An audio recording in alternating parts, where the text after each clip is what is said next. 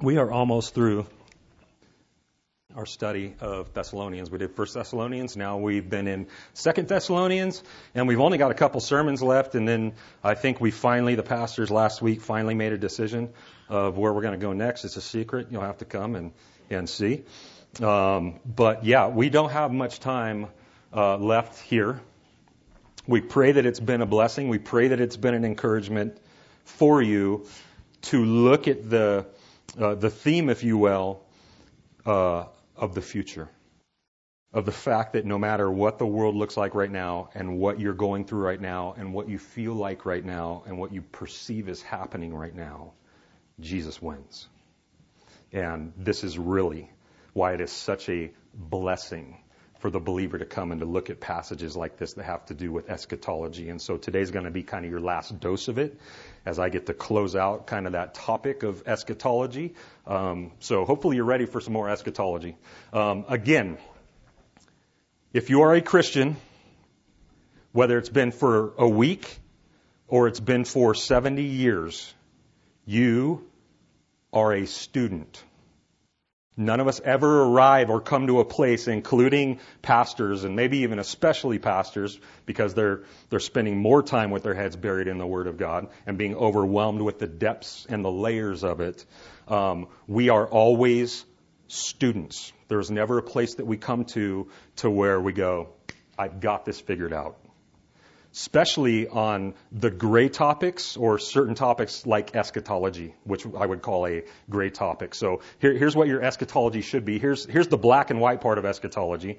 Jesus is coming back and he wins. Okay? So like all of us should hold that eschatology. Okay? But the reason why there's so many other categories of eschatology is because it's a tough one to go in and fully understand. And so I just want to qualify that before we move into this again, that we are all learning, okay?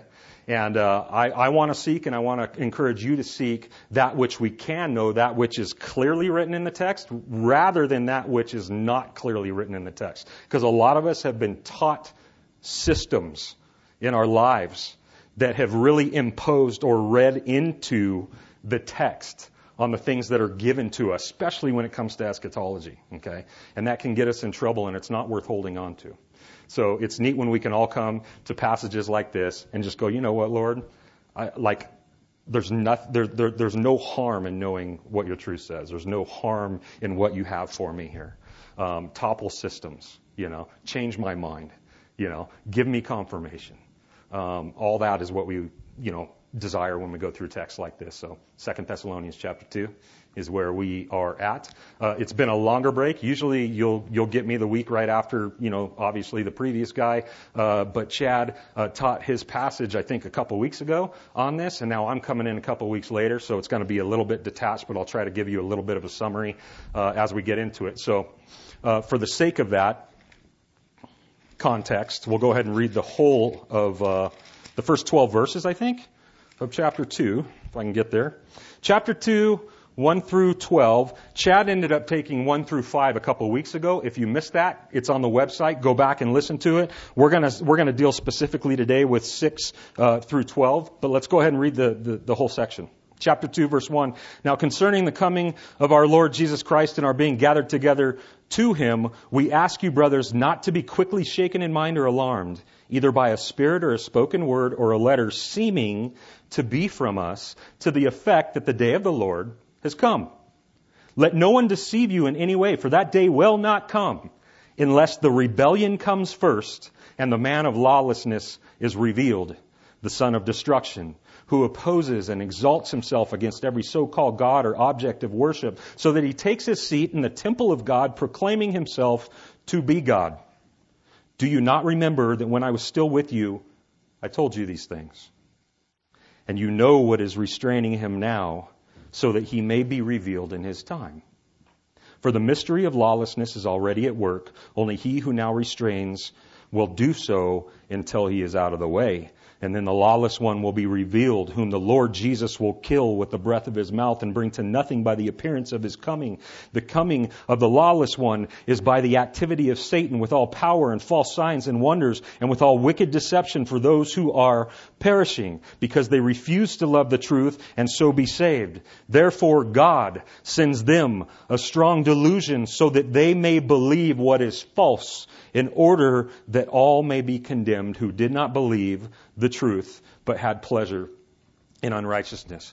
Really easy verse, passage of Scripture. Not a lot there to get hung up on or to consider. This is the heavy stuff, right? Like when I was a new Christian, these were the only passages I would go to and just gorge myself on because they were mysterious and they were, they were Armageddon, you know what I mean? And it's like, that's exciting stuff. And now I look at it as a preacher and it's like, can I give this text to somebody else? You know what I mean?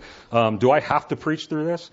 And so it's a tough one, but here we go. This is kind of the last leg on our eschatology theme in the book of Thessalonians. So, like I said, go back and listen to Chad's sermon to get the first part, but here's basically a summary of the first 5 verses, basically a summary of what it is that Chad taught on there. Okay, what it is Paul is setting out here to correct any misinformation that might have been fed to the Thessalonian church concerning Christ's return. That's what he's trying to do here, okay? Because they were fed some bad stuff. Whoever this was, however they contacted them, their message was, Jesus already returned and we're really sorry, but you missed it. That's basically what's going on here. So Paul, what Paul sets out to do is to assure them that they haven't missed it. He's assuring them that they haven't missed it. And he does this by assuring them that there are 2 things that must occur before Jesus comes back. Okay? So this is kind of where we're at.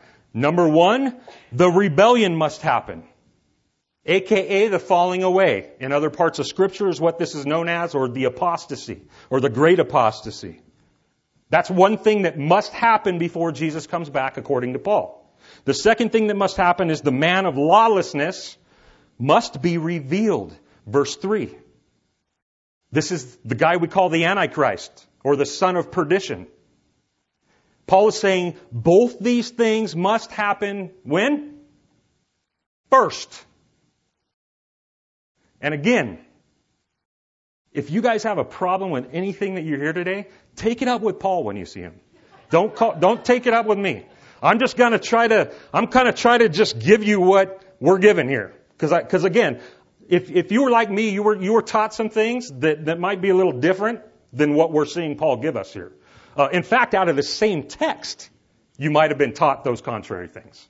And so my goal, if I can be successful today in coming through this, is just to make observations of what's clearly being taught here.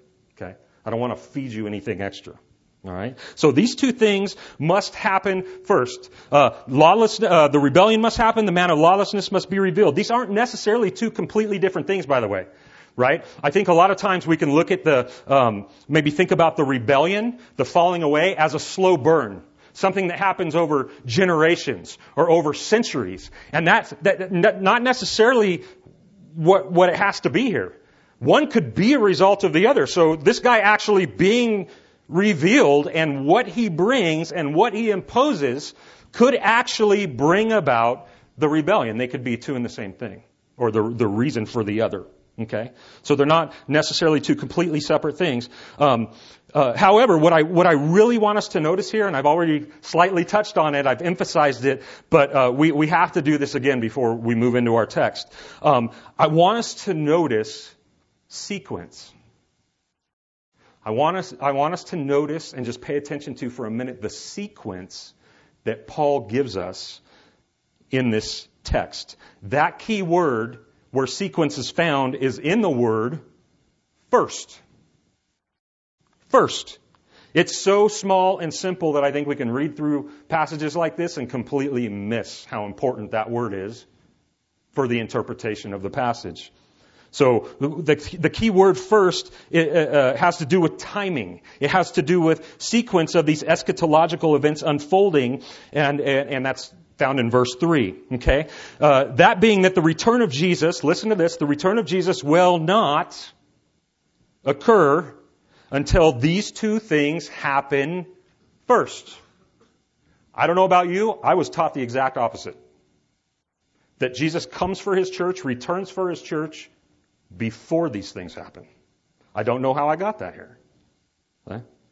Back in 1 Thessalonians, if you remember when we were there, chapter 4, we see this same key word as to sequence. It allows us to have order or timing when it comes to eschatology. 1 Thessalonians chapter 4, Paul's talking about the return of Jesus, which is the parousia, the day of the Lord, the coming of the Lord, right? And he gives us the same thing, the same sequence when he revealed that the bodily resurrection precedes the rapture, or comes first, all right? Which again ruins a lot of things that a lot of us have been taught. Let me read it for you real quick. 1 Thessalonians chapter 4. This we declare to you from a word from the Lord, verse 15 I'm reading out of, that we who are alive and who are left until the coming of the Lord will not, what?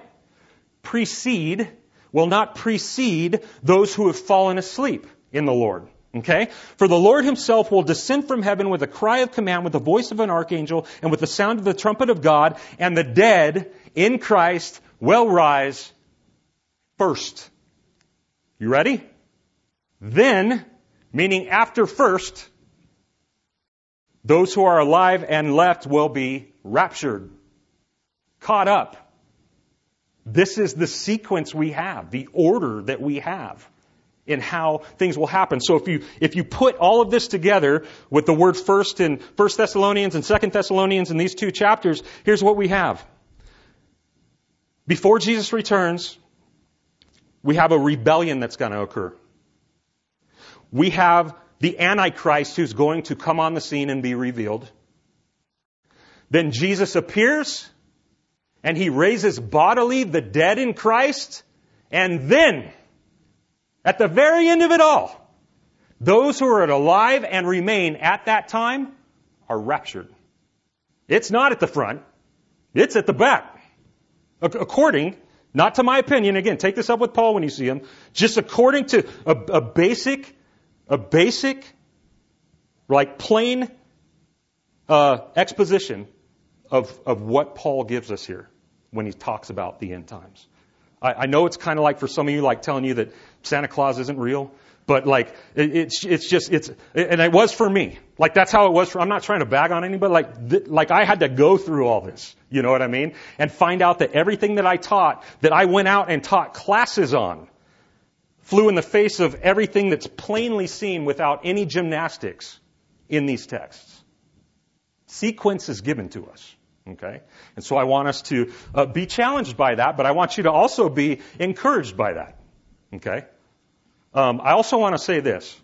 Our eschatology, and I know I already said this at the beginning, is that Jesus wins and He's coming back.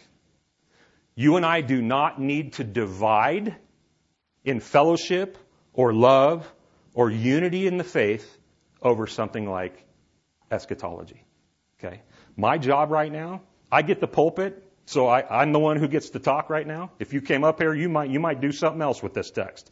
But I know that because I'm the one here right now, I have the responsibility before my dad to try to do the best, most honest thing I can with this text. And so that's what I'm trying to do with you.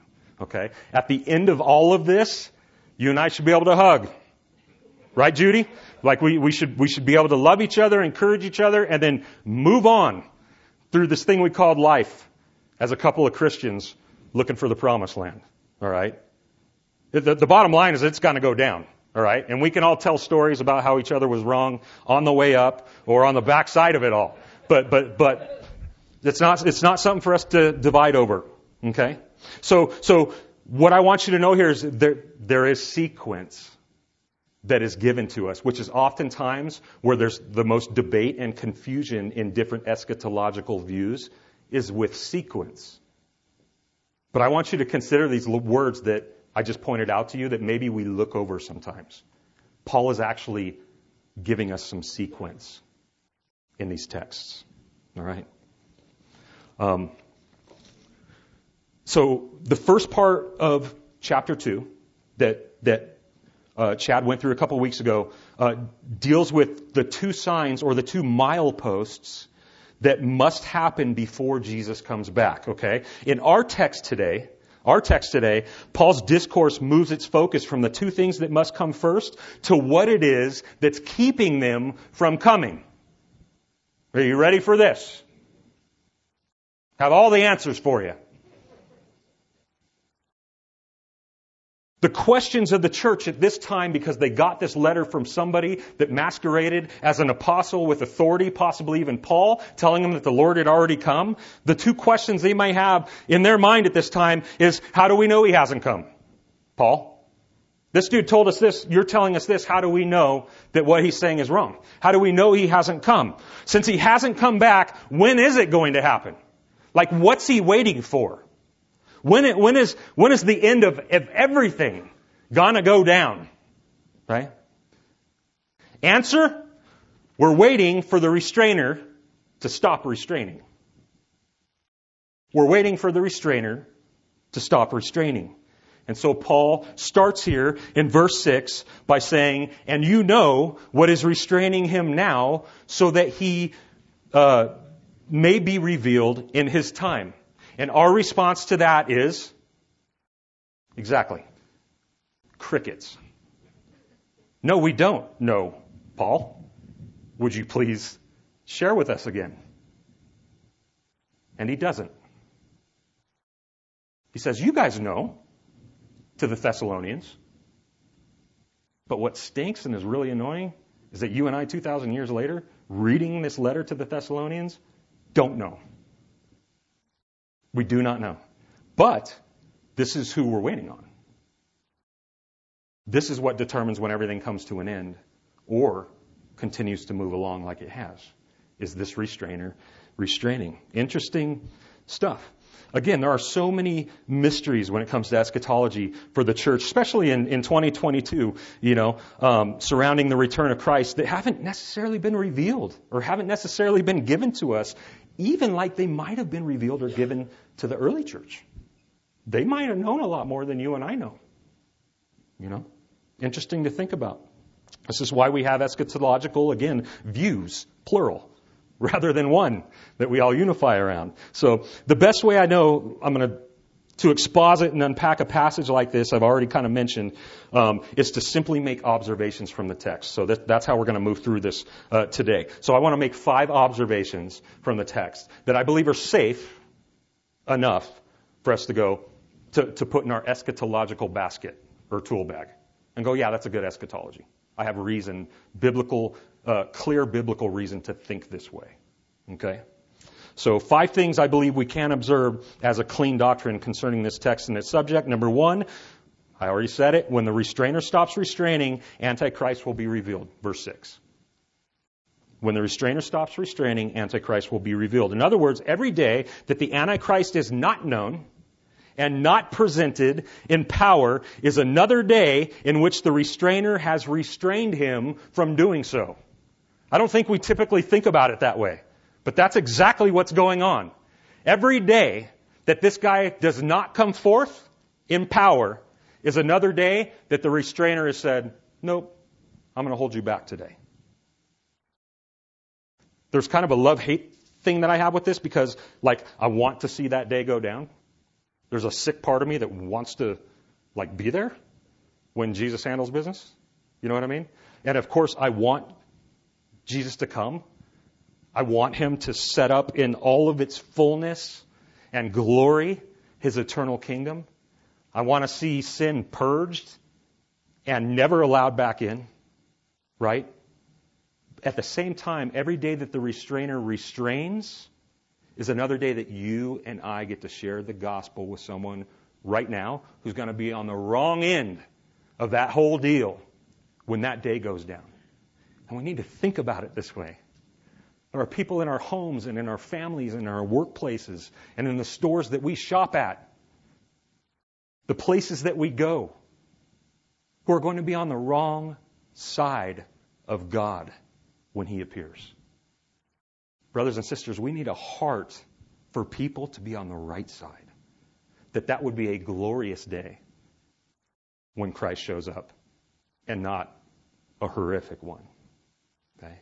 And so again, every day that the restrainer restrains is actually more grace and more mercy for a lost world that doesn't deserve it. Think of it that way. Okay? But this restrainer's, he's the one holding the keys to this whole deal. He's the one with the meter. He's the one with the accelerator and the brake. Whoever it is. All right? According to this text, there's this character, which is referred to with the masculine pronoun, he. He. That's keeping Antichrist from his grand entrance. The question again is, like, who is it? Who is it? What is it? I don't know. And you don't either. We don't know. I've heard a lot of people, again, speculate or act like they know, and we can't know. We can't know who this is. And the annoying thing is that apparently these guys knew, according to verse 6. But we're not explicitly told that by Paul in this letter. So I'm just going to briefly share with you. Again, these are not things to stick in your eschatological bag. These are things to consider because it's interesting to consider them. Okay? I want to consider a few possibilities of who the restrainer might be or what the restrainer might be. Are you ready? Again, don't throw anything at me. This is just speculation. Okay?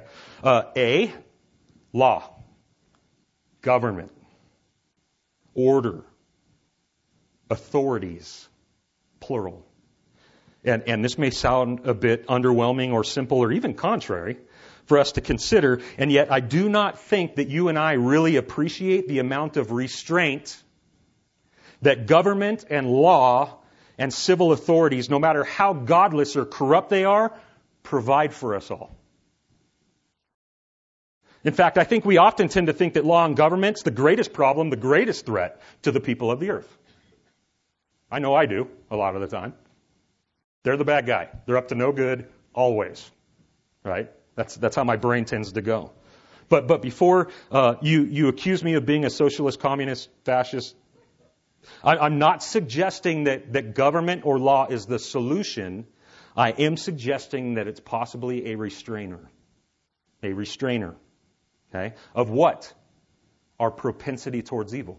That's what. Have you ever seen Lord of the Flies? Of course you have, right? Or most of you have read the book, right? I waited till the movie came out because it's too much work to read books. So, and the movie was actually pretty good. Like, it was pretty good, right? And what you got is you got a bunch of young dudes whose plane crashes in the middle of the ocean, and all the adults die, and these guys make their way to land and then try to figure out how to do life together. And before long, they're throwing rocks at each other and putting pigs' heads up on sticks and lighting the forest on fire. You know what I mean? That's kind of what we're talking about here. When you remove authority, when you remove order, what we really are and what we really do will come out. It will come out. The Purge is the same way. I've never seen it. I think it's probably too raunchy, but I know exactly what it's about. This idea that one night out of the year, like, the government just takes the law just takes their hands off everything, and you get to go exact things with people that you want to exact them with. Right? That's a terrifying concept. And it always blows my mind when I'm talking to people or non-believers or having a discussion that believe with their anthropology that man is basically good. We know it is the opposite. He is not. Left to ourselves in our fallen state, we are capable of much more than you and I think we are. Much more. And these are just a couple examples, these movies of that. Law and authority as a restrainer is attractive on even base levels of how God set everything up. Why do you have parents? Why did He do that? So that you wouldn't kill yourself or somebody else. That's why. It's not just so that you would shower once a week and brush your teeth once a week and change your underwear once a week. It was so that you actually wouldn't do something super stupid towards yourself or towards somebody else, because if they weren't there, you would. And you know what I always did with my parents? You know the way that I looked at my parents for doing that? They were the enemy. They were the problem because they didn't allow me to do whatever I wanted to do without challenge. I remember one time this thought came to my head, this example of this. I was in the middle of just a drug craze in my younger years, and I was so caught up in medicating myself and living that kind of a lifestyle that my dad could no longer ignore it. And I was 15 at this time. And my dad had no idea what to do with me. No idea. And one day he had the nerve to come into my bedroom with a buddy of his that my dad never even really hung out with this dude, but I knew who he was. He was a soccer referee. He was a referee for soccer. And they sit on my bed, and my dad's like, hey, we got something we need to do. We're going to go out and get into the car, and I'm going to be taking you to this lockdown facility. You're going into treatment. And I said, no, I'm not going into treatment. There's no possible way that I'm going into the car or to this place that you want me to go to. And he's going, no, you are going to go. And they're blocking the door, and this dude's here and whatnot. So I grab my stuff, and I'm plotting this whole time when I'm going to make my escape, because there's no way I'm going to this place. There's no way he's getting me there. And so I'm in the car, we're going down the road, and we stop at this busy intersection with these stoplights. You know what I mean? And I'm like, this is it. We're at a red light. Cars everywhere. I pop the lock, because it was an old school car. This was 80s, right? So I pop the lock, and I go. I go behind the 7-Eleven, and I'm running through this desert, and homie, this soccer referee, is right behind me, and he's gaining. And it hit me oh my gosh, I can't believe my dad thought of this. You know what I mean? And he catches me, and he tackles me, and the cops come, and this whole thing happens, and I was so pissed at my dad for weeks. I was so angry that my dad would not allow me to live the way I wanted to live and do what I wanted to do as I sat in this lockdown facility reading ink blots and listening to people that were way worse than I was, right? He would come to visit and I wouldn't even talk to him because I was so mad that he would do that to me. He was the enemy. He was the problem. And I don't even know how to tell you how different I look at that today. I don't even know where to start to say this is a ridiculous picture of a parent's love for his kid. A restrainer sent not to ruin my life, but to have mercy on me, because otherwise I would ruin it myself. And it's the same for you. God has set things in order, one above the other, so that you and I may live, may play in the sandbox of life with other people and not get anyone hurt or killed. This is why authority's there. Even if they're corrupt, even if they're godless, all you got to do is look at Romans chapter 13 if you want to argue this, or 1 Peter chapter 2. It is clear by both of those apostles that government exists, even godless ones, to keep us all playing in the sandbox together. If they weren't here, we wouldn't be here. It wouldn't be 2022 right now. Right? It's a possibility. It's something interesting to think about, that law or government or order could possibly be, as we know it now, as we have it now, a restrainer against that which is going to be coming. In fact, it's interesting, one of the things that's kind of compelling about this idea is if you look at what they call this guy in these verses. What do they call him? The lawless one. The man of lawlessness. And so they don't call him the son of perdition here, which they do in other places. They don't call him Antichrist here, which they do in other places. They refer to him as the lawless one. Just something to think about. Okay? All right. That took way too long. B. So government or law, possibly, could be the restrainer. B, the church. This is what I was taught. I was taught that the church was the restrainer. Okay. I was taught this because, like I already shared, I was taught a pre-tribulational presupposition or system of thinking or view of Scripture. And that presupposition exists to promote and protect the idea that the church exits the world before crap gets real. Okay. That's what I was taught. And so if your presupposition is that the church gets snatched away before things get bad, it stands to follow, right? It's easy to attribute the restraining force to be the church. Pre-tribulation rapture happens, church leaves, boom, now everything's running crazy. Makes logical sense, right? It is true, just like with government, that the church, I believe, restrains, is a restraining force in this world in many ways, just because of our worldview. Just because of Him who lives in us and inhabits us, coming out of us, and having some kind of an effect and some kind of an influence and some kind of an impact on the people, places, and things that are around us. Right? I mean, it's clear in Scripture that even one believer in the home can make a difference to the rest of the people in the home. One believer on a schoolyard can make a difference to the rest of the kids on that schoolyard. One believer in politics, in an arena of politics, can make a difference to everybody sitting at that table. Okay? We do have the ability to influence because of how we look at the world and view the world through the gospel. All right?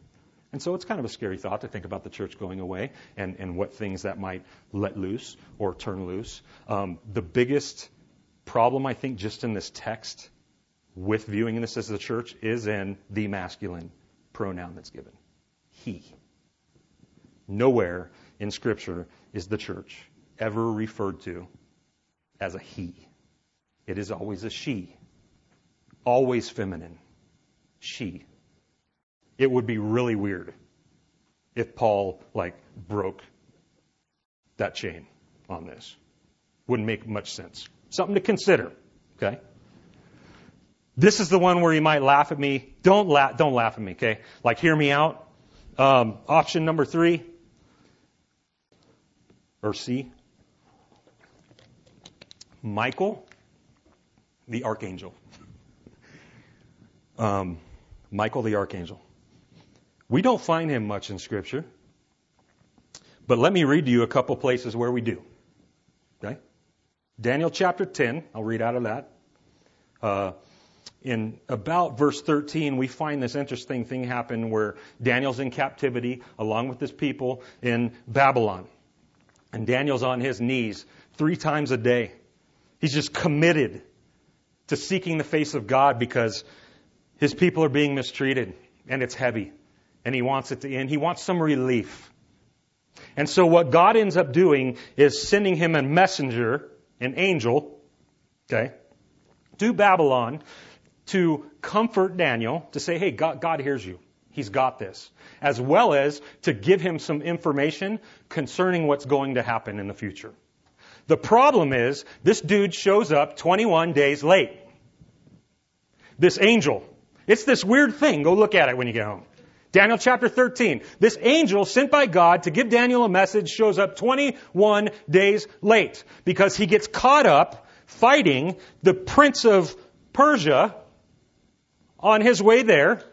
And it was so bad and he was getting so crunched that God then had to send Michael to relieve him, basically the bouncer of God, to relieve him from this evil force so that he could get on with delivering his message. This is weird. You can't make this stuff up. That's in your Bible. That's wild. So Michael comes to handle business on this force. Okay? And then down in verse 20 of chapter 10, not 13, I said earlier, the angel says, now to Daniel, after the message has been delivered, now I will return to fight against the prince of Persia. And when I go out, behold, the prince of Greece will come. This is what you and I see. One after another, after another, after another. Trying to take power of something that ain't theirs. Right? And yet, God's got people on it. He says, when I go out, behold, the prince of Greece will come. But I will tell you what is inscribed in the book of truth. There is none who contends by my side except Michael, your prince. That's a weird statement. It's a weird statement. What do you see in places like Revelation chapter 12, verse 7? Same thing. War arose in heaven. Michael and his angels fighting against the dragon. Fighting against the dragon. And the dragon and his angels fought back, but he was defeated, and there was no longer any place for them in heaven. And this is, of course, where we see the angels and Satan cast out of heaven, and he comes to earth, and it says, woe to you, earth, because this dude's angry, and he knows that his time's limited, and so he's come. But we see, what do we see when we see what little we see of Michael? What's he doing? He's fighting evil. He's fighting evil. He's contending against evil. He is restraining. He's restraining it from being all that it could be on the world scene. Interesting thing to think about. He's keeping and maintaining balance and order. And it's an interesting thing to consider. So there's 3 very different ones that I threw in there for your consideration. Again, don't be dogmatic on any of these. They're just interesting to consider. Okay? At the end of the day, the bottom line is, whatever the restraining force or power may be, we know that it is ultimately God who restrains. He is the restrainer with a capital R. It is God. It is He who is calling the shots. It is He who is appointing and determining the time of restraint and release. It is He who is using whoever and whatever at His disposal, both to keep the peace as well as to bring all things to an end. It is God. Ultimately, we know that. We know that. In other words, it's all under control, not out of control, yet again. How many of you need to hear that? It is everything right now is under control. It is not out of control. Not out of control. And this is always the takeaway on this subject for the Christian. So, number 1, when the restrainer stops restraining, whoever it is, Antichrist will be revealed. Okay? Some of you are like, how are you going to get through 4 more of these? I don't know. We're going to try to shorten them. So, number 2, we'll make them quick. The spirit of Antichrist is nothing new, it's old. It's nothing new. It's nothing new. Verse 7 is where you find that. Okay? It's just always been, restrained. So, it's not something we have never seen. It's something that we've always seen, just not uncontested and completely free to run loose. Listen to what John says to the church in 1 John 2:18. Check this out. Children, it is the last hour. This is 2,000 years ago. And he's telling them, this is the last hour. As you have heard, Antichrist is coming, so now many Antichrists have, past tense, come. Have come. And you might ask, what exactly is it to be Antichrist? What exactly does that mean? It means this. John answers that for us in the same epistle, chapter 4. He says, by this you know the Spirit of God. Every spirit that confesses that Jesus Christ has come in the flesh is from God. And every spirit that does not confess Jesus is not from God. This is the spirit of Antichrist. Some of you are like, wow, that's way less impressive than I thought it would be to be Antichrist. That's what it is. It's someone who does not confess Jesus as Lord. Interesting. He goes on to say there, which you heard was coming, and listen to this, this is 2,000 years ago to the church, and now is in the world. And now is in the world. So Antichrist is simply this, one who is against Christ. One who is against Christ, which means that spirit is closer to us than we think. Like every day. Every day. It's all around you every day. It's working in your workplace with you every day. It's shopping with you in your grocery stores. It's sharing the road with you that you drive your car down. Right?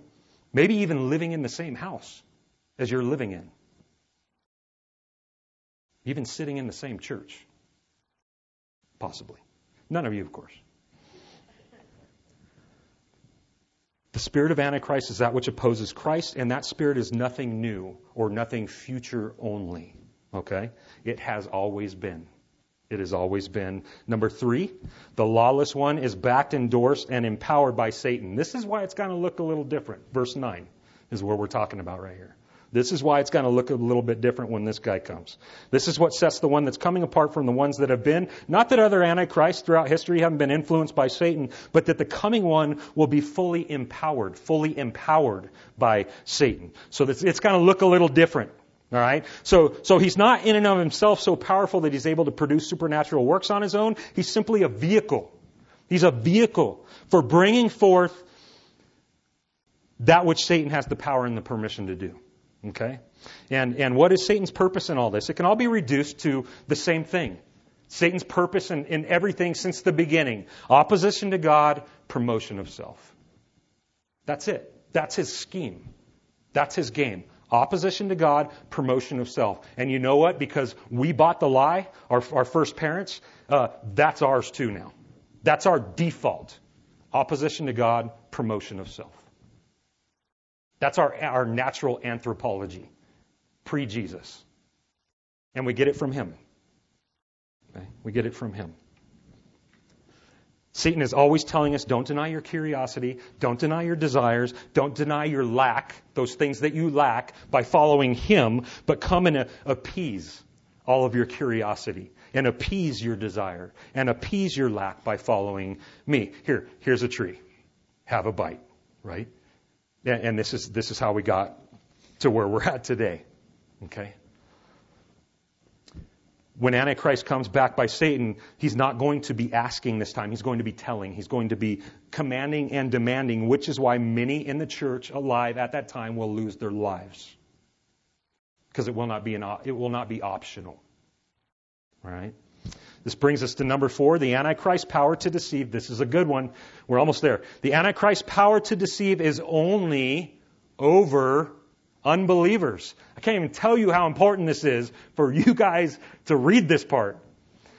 The Antichrist power to deceive is only over unbelievers, not believers. This is found in verses 10 through 12.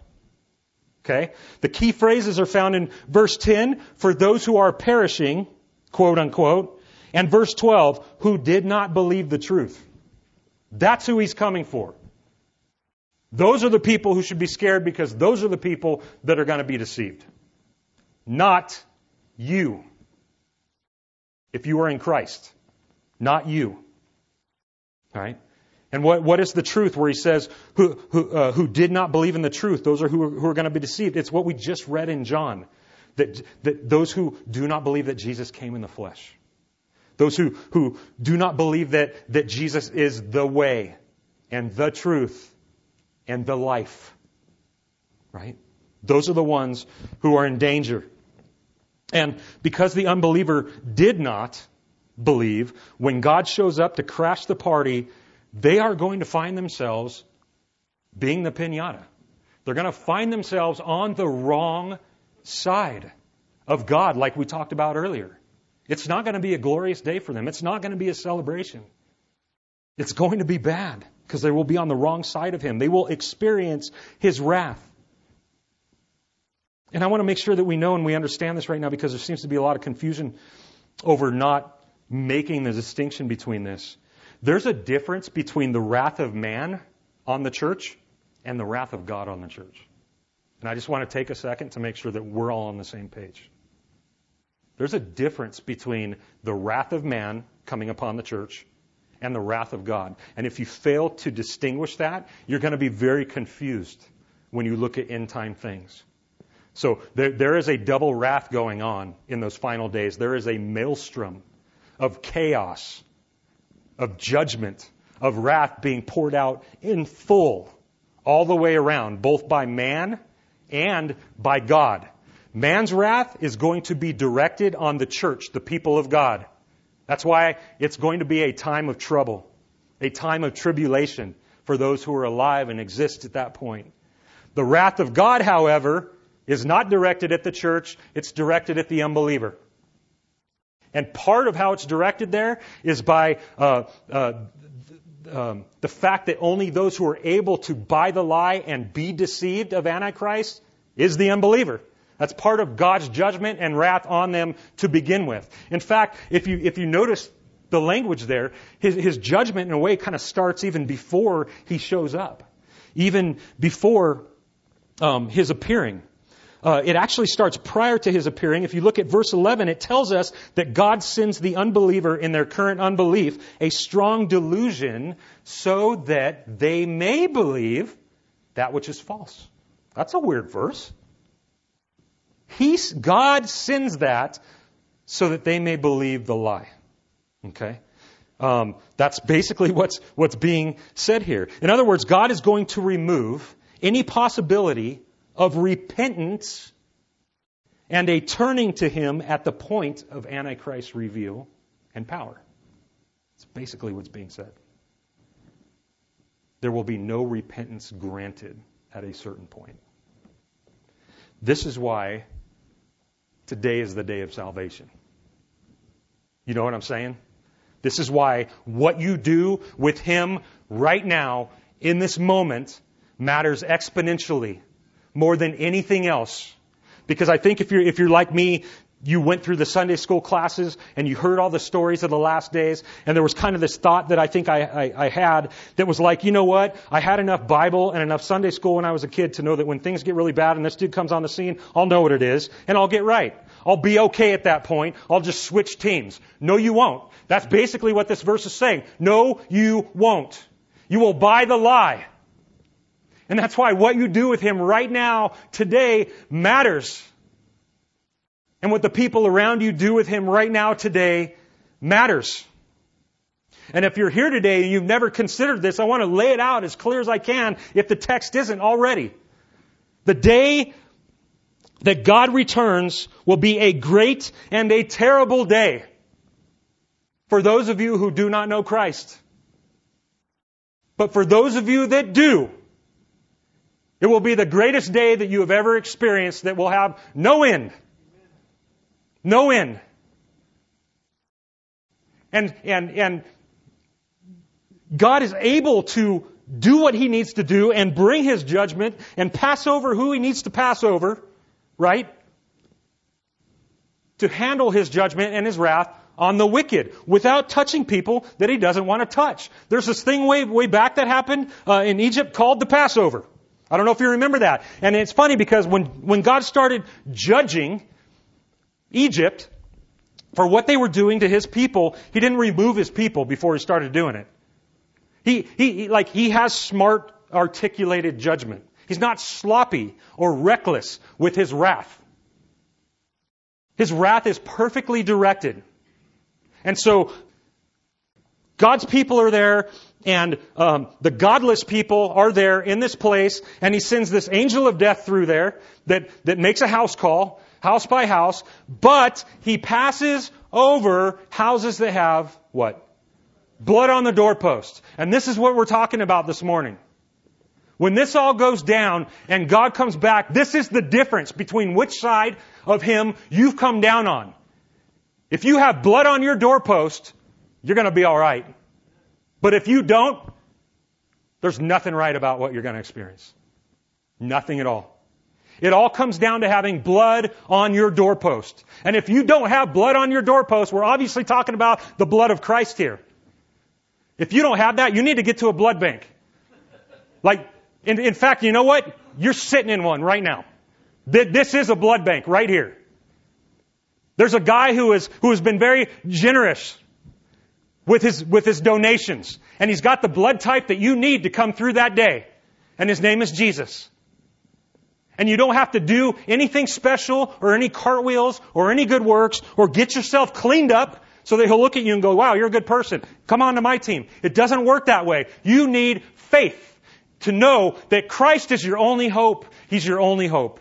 And without Him, you are naked before God on that day that He comes back. You have no blood on your doorpost. This is what we're talking about. And I would implore you, because I care, because I am scared when I look at texts like this, and I look at the reality of what it is that's coming upon the earth, upon the godless. I don't wish it on my worst enemy. And I hope you don't either. And so I would beg you to come. Because of the reality of what this is, I would beg you to come and get blood on your doorposts. To know Christ. How does that happen? You admit, first and foremost, that you are a sinner. I have offended God, and I deserve what's coming. That's the first thing you have to know the gospel. If you don't buy that you're a sinner, if you think you're a good person, you need not apply. I'm sorry, and I'll be praying for you. It's only sick people that know that they're sick that will go and seek a doctor, as he so well put it. That's exactly what's going on here. You need to know that you have a definite, desperate need for God because you have busted his holiness in your own life and in your own heart. Once that occurs, once you acknowledge that, then you are able to reach out by faith, knowing that Christ is who he said he was and did what he said he did for you, so that you're no longer at a deficit of sin. But now you're filled up to the top with the holiness and the righteousness of God that he requires. That's it. It's done by faith. If there's anybody that has any questions or that's feeling compelled towards this, please come see me or grab somebody afterward. Today is the day of salvation because the stuff we're talking about is real. It's real. And life is short. And you're not guaranteed tomorrow or the next 5 minutes. All right. I forget what the point is. The point is, number 4, the Antichrist power to deceive is only over unbelievers, not believers. Okay? Number 5, finally. Sorry. Thanks for hanging in there. Number 5, Jesus wins. Okay? Verse 8. Some of you were like, dude, you like went right over like the best verse in here. Yeah, like Paul put it in the wrong spot, so I'm putting it in the right spot. It goes at the end, not in the middle. So he didn't know what he was doing. So, but this is the last point. It's found in verse 8. Jesus wins. The believer does not lose. The church does not lose. The gospel does not lose. God does not lose. Jesus wins. As big and as bad and as ugly as this guy is that's coming, that's backed by Satan, and his power is, and his deceitfulness is, and his appetite for destruction is, he loses. He loses. Not even with much effort on Jesus' part, it seems, according to verse 8. The Antichrist does not stand a chance. Satan does not stand a chance. Jesus wins, and all who are found in him win too. It seems like it's no contest if you look at this. Jesus just appears, and he kills him, just by being present, just by breathing, right, and being present, he kills him. You remember the first Indiana Jones? I always loved that part where they're in like Cairo or whatever, and he loses that girl, so he's like frantically moving through the streets trying to find, I can't even remember her name, doesn't matter, that gal, and then all of a sudden he comes into like this square, and like the crowd parts, and there's this samurai dude. Do you remember that big burly, ugly, nasty, sweaty, dressed in black samurai guy with that big old sword? And the crowd just parts, and this dude just starts swinging this thing like a bad boy. He just starts showing off like he is all that and more. And you're thinking like, oh yeah, and he's done. Like there's no contest, right? And so after this dude ends up doing his whole thing, it pans back to Indy, and he just like pulls out his gun, shoots, and then like yawns, right? And like that's what I kind of think about. Is like there's just nothing happening here. There's nothing here to see.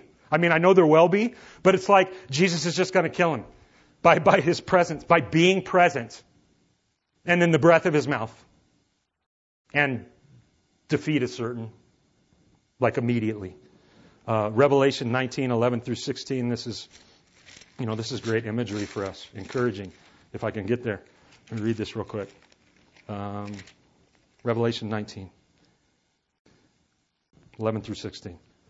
I saw heaven open, and behold, a white horse, and one sitting on it was called Faithful and True. Who is this? And in righteousness he judges and makes war. His eyes are like a flame of fire, and on his head are many diadems. And he has a name written that no one knows except for himself. And he's clothed in a robe dipped in blood. And the name by which he is called is the Word of God. And the armies of heaven, arrayed in fine linen, white and pure, following him on white horses. From his mouth comes a sharp sword with which to strike down the nations. And he will rule them with a rod of iron. Isaiah chapter 11, we see the same type imagery of this sword coming out of the mouth of Jesus. And Hebrews chapter 10, as well as a couple other places, hint to us that this is representative of something, which is truth. That he kills and he judges based on spoken truth and by the very embodiment of truth being present. Right? We've seen him defeat Satan this way before when he was taken out in the wilderness, right? How did Jesus defeat him there? Spoke truth. That's how he walked away. It's going to be the same thing here, except Satan doesn't have another interaction with Jesus after this.